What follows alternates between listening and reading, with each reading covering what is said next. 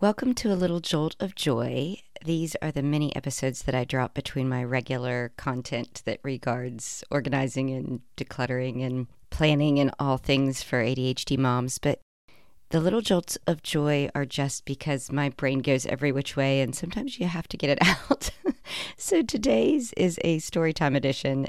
I don't know. These always come when I feel philosophical about life. But yesterday we had a busy but the joyful kind of stress. I was picking one son up from finishing up his freshman year in Birmingham and rushing home to watch another son in a regional track meet. Then we went off to support my daughters on the JV team, but the varsity soccer team was in the Final Four for state playoffs. So there was a lot of wonderful, fun things going on. There was also a lot of hurry. There was also a lot of stress, and we were doing the best we could to get everywhere. The part of the story that I wanted to share with you is sort of the Facebook post rendition of my son's day yesterday was that this was regional finals day, which meant we'd already had the preliminary regionals day, and he had qualified to run in the 100-meter dash, the 4x100, and the 4x200. The exciting part of it was that his 4x100 team and his 4x200 team both placed second and now get to move on to sectionals, which is the next level up as you work your way to states, which is super exciting and very thrilled for all of those boys. Great teammates, great coaches, great experience for him. Then on his 100-meter dash, he set his new personal record by a lot. Like, he shattered his old personal record. And he was so excited because he actually just beat the school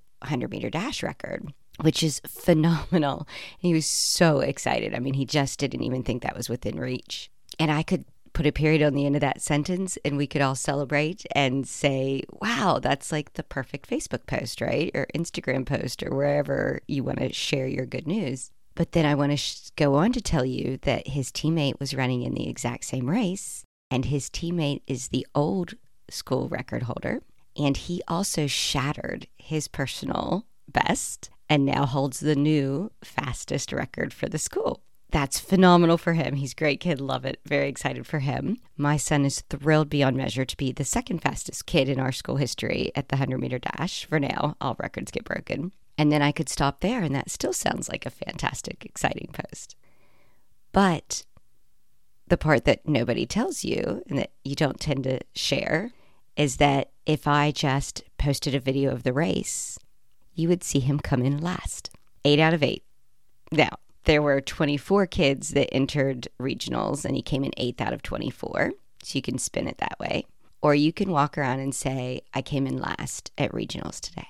And the reason this story hits me is because how often when we're telling ourselves our own stories do we share the last one?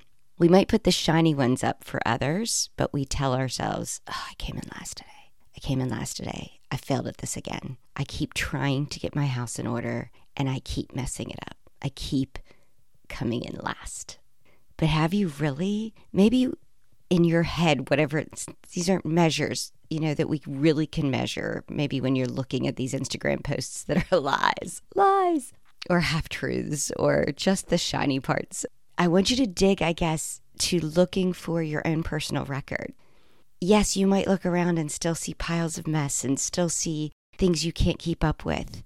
But what if you also looked around and said, but this is the best I've kept it so far. I'm actually ahead of where I used to be when things used to get out of control and I would finally try to dig myself out. Before I could dig myself out and it took 3 days and, and guess what? I just did that in a day. Wow, that's my personal best. So I guess what my moral of the story is quit going for a win because winning isn't everything. Keep striving for your personal best.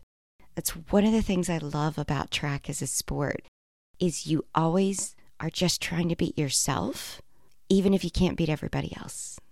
And so in this little mini episode, I hope you'll go forward this weekend and just keep looking around for your personal best.